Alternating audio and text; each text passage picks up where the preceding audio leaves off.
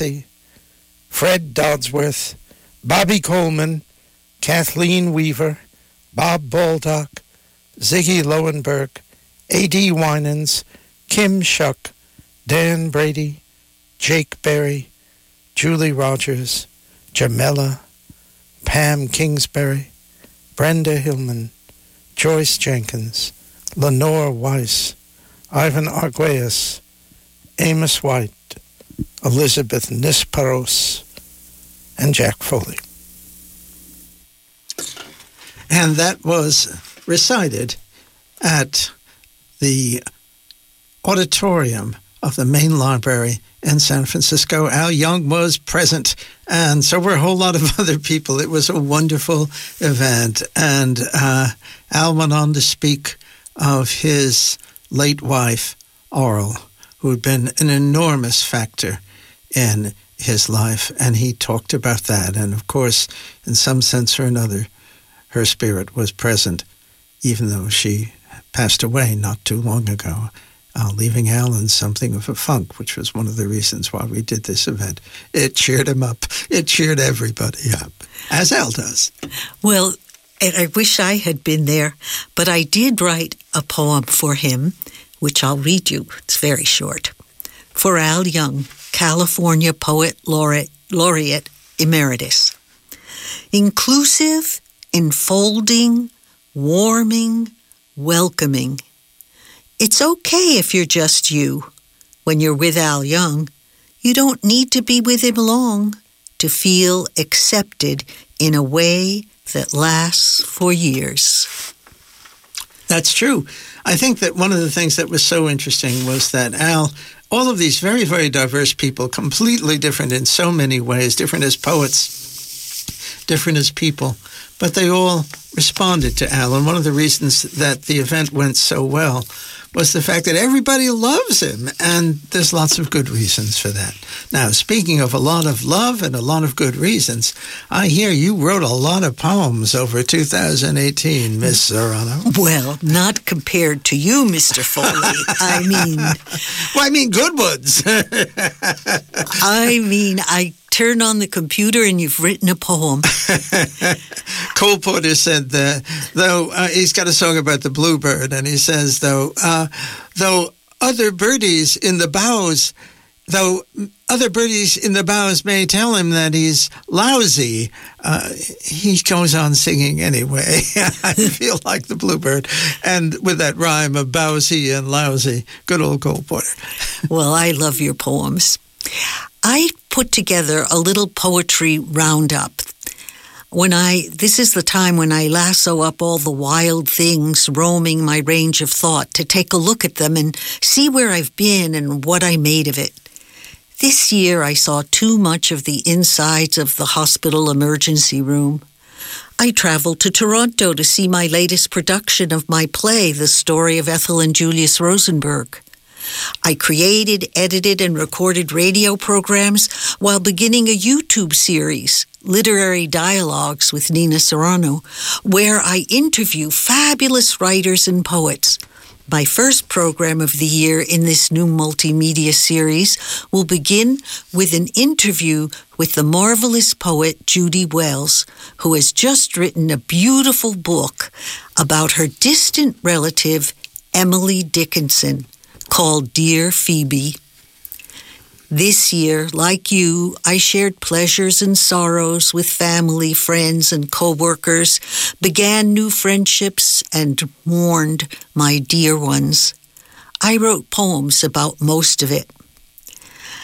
This one was at the beginning of the year. It was the winter. It was January 2018. The emails were flying between home and KPFA, between paid, unpaid staff and management. KPFA was threatened by immediate bankruptcy. At the last minute, a miracle happened, and once again, we were saved, though we can still feel the shadow in the wings. And this poem was called Bag Lady Asks. Does the bag have a scissors and scotch tape in it? Does the bag have a Trader Joe's bag inside its plastic self? Does the bag have a sense of urgency? Does the bag know if today was my last radio show? Does the bag know if the chief engineer will return? Or if he leaves, is another master engineer in the wings ready to keep us live on the air? I wish the answers were all in the bag and definitely known to me. Will everything turn out beautifully without insults or injuries? Well, we got through that one. And then metaphysical questions kept arising. And this poem is called Infinity Through Inner Space. Sometimes I feel a person's presence, how I feel when I was with them. In what dimension or what black hole do these shared moments still exist, spiraling through time, which we are told does not exist because time and space are infinite?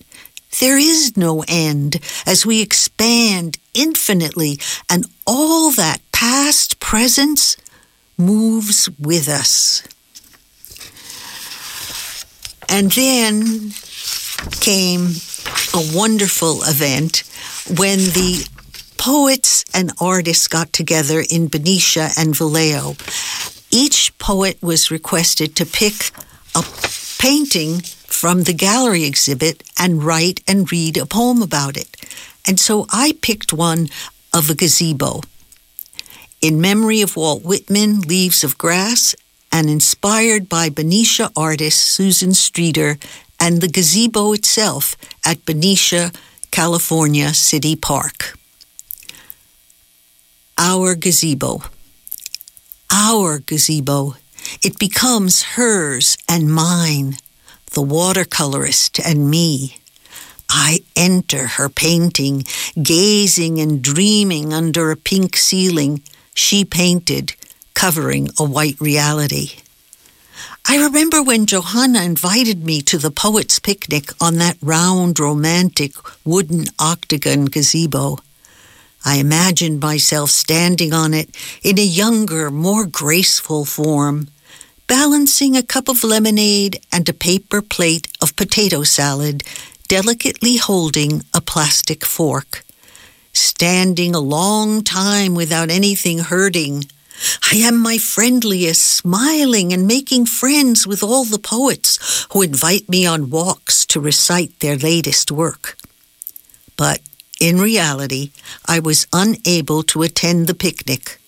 My only real experience of our gazebo is in the watercolor, framed in my octogenarian memory, surrounded by leaves of grass. And then came summer. Oh, how I love summer. Summer morning. It was summer, and once again, June was busting out all over, and I always celebrate summer with my friend Susan. Summer morning. I awaken in a warm cocoon of covers, flip the blankets, letting the cooler air embrace me, standing balanced on two slippered feet, filling with the June promise of rosy days, golden hills, and juicy fruits, long, long days, light-filled mornings, a bathing suit drying, bouquets of friendship adventures rekindled out of winter's retreat. It is summer. Susan has summoned it. July came and I wrote a haiku. The night after July 4th, a haiku. No rocket's red glare, firecrackers quieted, could hear crickets sing. I took summer walks along the water and wrote these two wetlands haikus, egrets. Elegant egrets, long, flexible, beautiful necks, white in blue water. Chickens. Whose chickens are these, scavenging on the roadside? Instinctive habits. And then I wrote an octo. That's a poem of 8 lines of 8 syllables each, lines 4 and 5 rhyme, then lines 1, 2, and 3 repeat in the opposite order. What? You don't understand and can't remember it? Don't worry. You might like this poem anyway. Secrets. Piercing questions darting at me. I dodge, giving no reply. Threatening invasion warded off. Fortress of my secrets secured. Their shadows and silences insured. Threatening invasion warded off. I dodge, giving no reply. Piercing questions darting at me. Then natural and yet political disaster struck. The fires. Smoke 2, July 2018. The wind shifted today. We get a break from the smoke of 32,000 acres of forest burning and maybe plastic and other toxics too. When the fires started, the sun turned red. Liz looked up and called it a Chinese lantern as we drove north along the freeway, not knowing what was happening between the Earth's crust and atmosphere, knowing that it was not good as it clouded the sun's rays and covered the car with ash. Now, in its third day of flames, the mountains burn, anxieties sizzle, global warming, climate change no longer a dire warning, a grotesque presence. We thirst for solutions and clean air. I'm going to interrupt you here, actually. This is KPFA, and politics is something we do here. I'm going to read a poem, if you don't mind, that goes back a ways to the great opera that was written by Bertolt Brecht and Kurt Weill. It was first presented in 1930. These are variations on that opera. There are quotations from the opera and things like that in my poem. It's called Mahagoni 2018. Shine, green moon of Alabama, light the way. We'll get money when they come to Mandalay, when these migrants come to Mandalay, to Mahagoni, where anything goes. Give me money, says the bar named Mandalay. Money is sex appeal. The great dead cities drain us. This Mahagoni is only because everything's rotten, because there's no peace and no harmony and nothing on which you can rely. Look at those birds, lovers circling. You came from Havana years ago. I came from Alaska. Jimmy, 7 years in the cold, in the snow-covered woods. I made it and spent it. Now there's nothing left of me. We don't need hurricanes. We don't need typhoons. We can do whatever they do better. Capitalism. Don't let them fool you. It's the business. You don't come back. Of the future. Days in the doorway. To be, but you feel dangerous.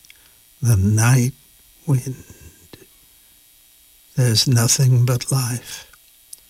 I first heard it over 50 years ago. You stand with the beasts. Ein Mensch ist kein Tier. They'll use you if you let them. At 78, I hear it again. Lenya's growly, inimitable voice. The night wind moves me to tears. That's my take on Mahagoni. Jack, I love it. I love it. That's right. You've never heard that one. It's not one I do too often. But I loved Mahagoni. I heard it when I was 21, and it had such an impression upon me. I'm 78 and I'm still talking about it.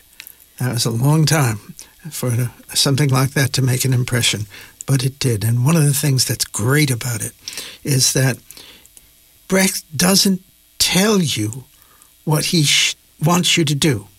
What he does is to place you in a situation in which he challenges you no to his play. He puts you in a situation in which he's saying, we can't do anything, we can't help anybody, we can't do anything. And he wants the audience to say no to that. He wants the audience to say, that's baloney. We can do something. He understood that political poetry means transforming people. It does not mean giving your opinion about politics. It means making people different. Marvelous perception, marvelous opera. And he partnered with such a marvelous musician. Oh, vile, yeah, Jesus. When you think of the music to Mahagoni, oh, moon of Alabama. Yeah. We now must say goodbye. And speaking of saying goodbye, there's another thing that happened recently, and we had to say goodbye to Julia Vinograd. And that was a very sad occasion.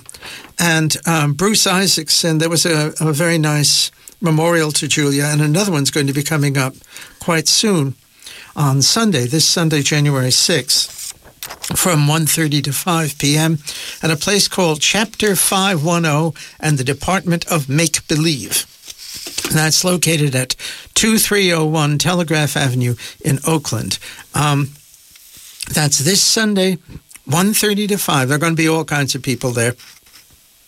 Chapter 510 and the Department of Make-Believe, 2301 Telegraph Avenue in Oakland. And we have a poem that was written to Julia, which was read to her as she lay dying, by Bruce Isaacson. And I told Bruce I loved the poem. It made me cry. I thought it was a very deeply moving poem. I said, baby, I know you're in town for about 13 seconds. Come over to my house and I'll record it. And he did. And this is it. Bruce Isaacson, I hope we'll be able to do it. It's a pre-recorded thing again. Bruce Isaacson reading his poem to Julia Vinograd.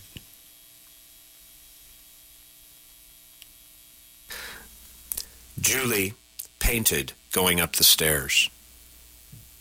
After he was intubated 4 days, after the drugs that kept him in a stupor wore off, after they satisfied the gods of cost containment by shipping him like a ham to a nursing home, finally he awoke and started climbing out of the bed, raving about his management responsibilities.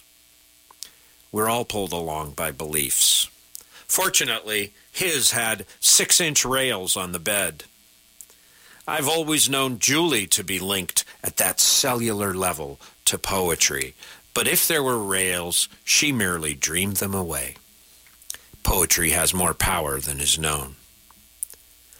Julia has a bad leg from polio, a mythological disease eliminated by the ability of Franklin Roosevelt to stand, December 11th, 1941. But Julie not only stood, she hobbled up to the med, hawking books every day for 30 years, as inexorable as the German war machine.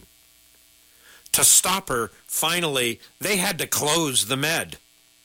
Still, her image floats over Berkeley like a soap bubble, looking inside all of us, smiling at pride, vanity, hubris, all of it, at the way one kind act can wipe out so much muck, at the desperately serious play of the streets, blues, the saxophonist in shades, playing free at Tully and Haste, or the beauty force of the anklet of the student, rejecting the workaday world as she passes, then finally passing into it. At Pops declaiming, Julie standing against the mural that pictures her, kitty corner from where Mario's hole-in-the-wall enchilada Rama used to be, that's across from where Cody's used to be, across from where Julie, weird and proud, sure, with bats and bone rings and the small Halloween-colored hat, still stands beside herself painted, blowing bubbles. Bubbles floating over the park that was a very fine idea, even if it was never much of a park, We all hoped one day it would grow up to be a redwood grove, with trees big around as buildings, bigger, more fragrant, smelling of 500 years of low mist and tall ferns, a refuge where people without a place might sleep. Julie never tried to convince me. Somehow she just made me believe. And belief sent me out into the street. 1989, where policemen stood in rows, then advanced, shooting rubber bullets, and I ran away, brave as a latte, ashamed, as Julie watched me from the painting, standing strong as a Zeppelin guitar lick. She understood, though. Never wanted me to throw myself at the police. She felt it was enough to stand up and say no. Just stand there and say, no, money doesn't need to pave every piece of land of the western expanse. And it was enough. The park is still there. Supposedly now they're going to put dormitories with shiny glass walls that will reflect all of us. Maybe. Maybe there will be a park for my daughter, who is 12, to stand up for when she's 20. Maybe Julie will get better, though it's hard to see how she could get much better than the last book. But she's always worked to get bigger, deeper, to see the world from the view of the breeze that rustles the tops of eucalyptus trees, and from the scuttling will of an ant surviving between cracks in pavement. She found me, lost, like an ant, at a reading 30-plus years ago. My grandfather had just died, and she galumphed over, smiling but shy, not quite making eye contact, to say she liked my poem. And later that week, we had coffee, in the Med, of course, and she was already famous, a big article in the Chronicle that Sunday. I was young, barely formed, alone as a tune hummed in the dark, as if on a craggy trail that leads over cliffs, knowing nowhere else to go, and all she did was believe in me. It changed me totally. She led me along by listening to my poems and ideas and rantings and false love affairs with barely any people in them, and real ones that hurt, that even hurt Julie somehow, the way real things hurt, the way not having Julie at the reading hurts. Who would I be without her? Poems, press, marriage, children. I'm not sure any were possible without her as my friend. I shudder to imagine who I'd be. She's given us so many poems in books, but there's something special, personal, in close, when she reads her poem to you. It's maybe like listening to an alcoholic praising good wine. No, that's wrong. It's like listening to a tiger on the grace of the gazelle. No, not quite. It's like watching a child stare at a first bubble, totally inhabited by the wonder, the reality of light shining in colors, the yellows and greens, the mauve refractions, more real than any cruelty, any grasping, any meanness. Julie has faults like anyone, sure, but she's the one fully kind person I've known. And poetry inhabits her completely, like a crustacean who's found a home. The years of late nights reading poems to each other on the phone, Lerner to Bruce, Bruce to Julia, Julia to Lerner, to Julia, to Bruce, then one day no Lerner. Then 2 decades, just Julie and Bruce and the readings and ghosts. I'm trying to make a poem here without Julie, without getting her edits and reactions, without her patience, which is a sort of sphinx, but also totally human, humane, a mitzvah, down to her fingernails, grabbing my arm to get up the stairs after the reading. Thanks, Julie. I'll read that one to you when I fix it. Only a couple more stairs here. I loved your poem, by the way. Clear and clever. The conceit's good, but your work's also getting more metaphorical than a hummingbird at a window, looking into some world I'd never imagined, some forever. One more step now. That was Bruce Isaacson reading his wonderful poem, Julie Painted, about Julia Vinograd. It was beautiful. Terrific poem. And the Julia Vinograd benefit will be this Sunday, January 6th, from 1:30 to 5. Chapter 510 and the Department of Make-Believe, it's the name of the place, 2301 Telegraph Avenue in Oakland. We hope to see lots of you there, and I'm sure that Julia's spirit will be there. Bruce will be there, and perhaps we'll read that poem. He may have written more. I know that Jan Steckel has written some beautiful works about Julia, and she was very, very close to her as well. So those are all good events. You got time, Nina, for one more poem to bring us out of this program here? I think I do. As I was rushing through the year, I stumbled upon Thanksgiving like we all did.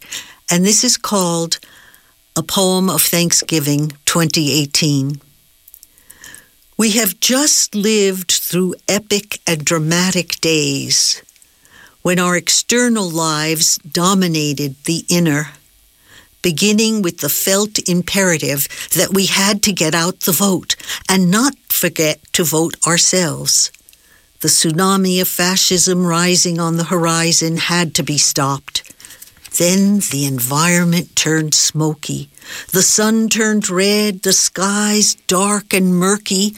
People wore masks covering fear and dread. The children grew wild with being kept inside. Adults longed to open the windows for fresh air, precious air. The president visited and offered his scornful advice for our dead neighbors, and over 7,000 newly made homeless camping out in a parking lot, sleeping in cars and in tents. He blamed the tree huggers and lovers of trees for this disaster, amidst charges of election fraud and demands for recounts. Then came the wind shift and quenching rain, liberation, coinciding with the official day of thanks and the dawning acknowledgement that we rest uneasy on Indian lands. The rain offers puddles for reflection as the interior world slowly reemerges. I prepare like the legendary grasshopper for the interior journey of the upcoming solstice and the darkness where solutions incubate and evolve. Wonderful. And there's just time actually for me to read a little poem of mine about Laurel and Hardy. Laurel and Hardy, Dad and Mum, having a go. Laurel, Mum, feelings hurt, weepy. Hardy, Dad, pompous, certain, angry, bossy. Both loved, both mocked. They'll never part. They'll never be at peace. Mum and Dad, the family, all in a pair of marvelous clowns. Marvelous clowns. Just like Nina and me. This is Jack Foley and Nina Serrano. And we're saying goodbye for this program, and we'll be back the next first Wednesday. Thanks for listening. Thanks for listening. And Rod, thank you for doing it.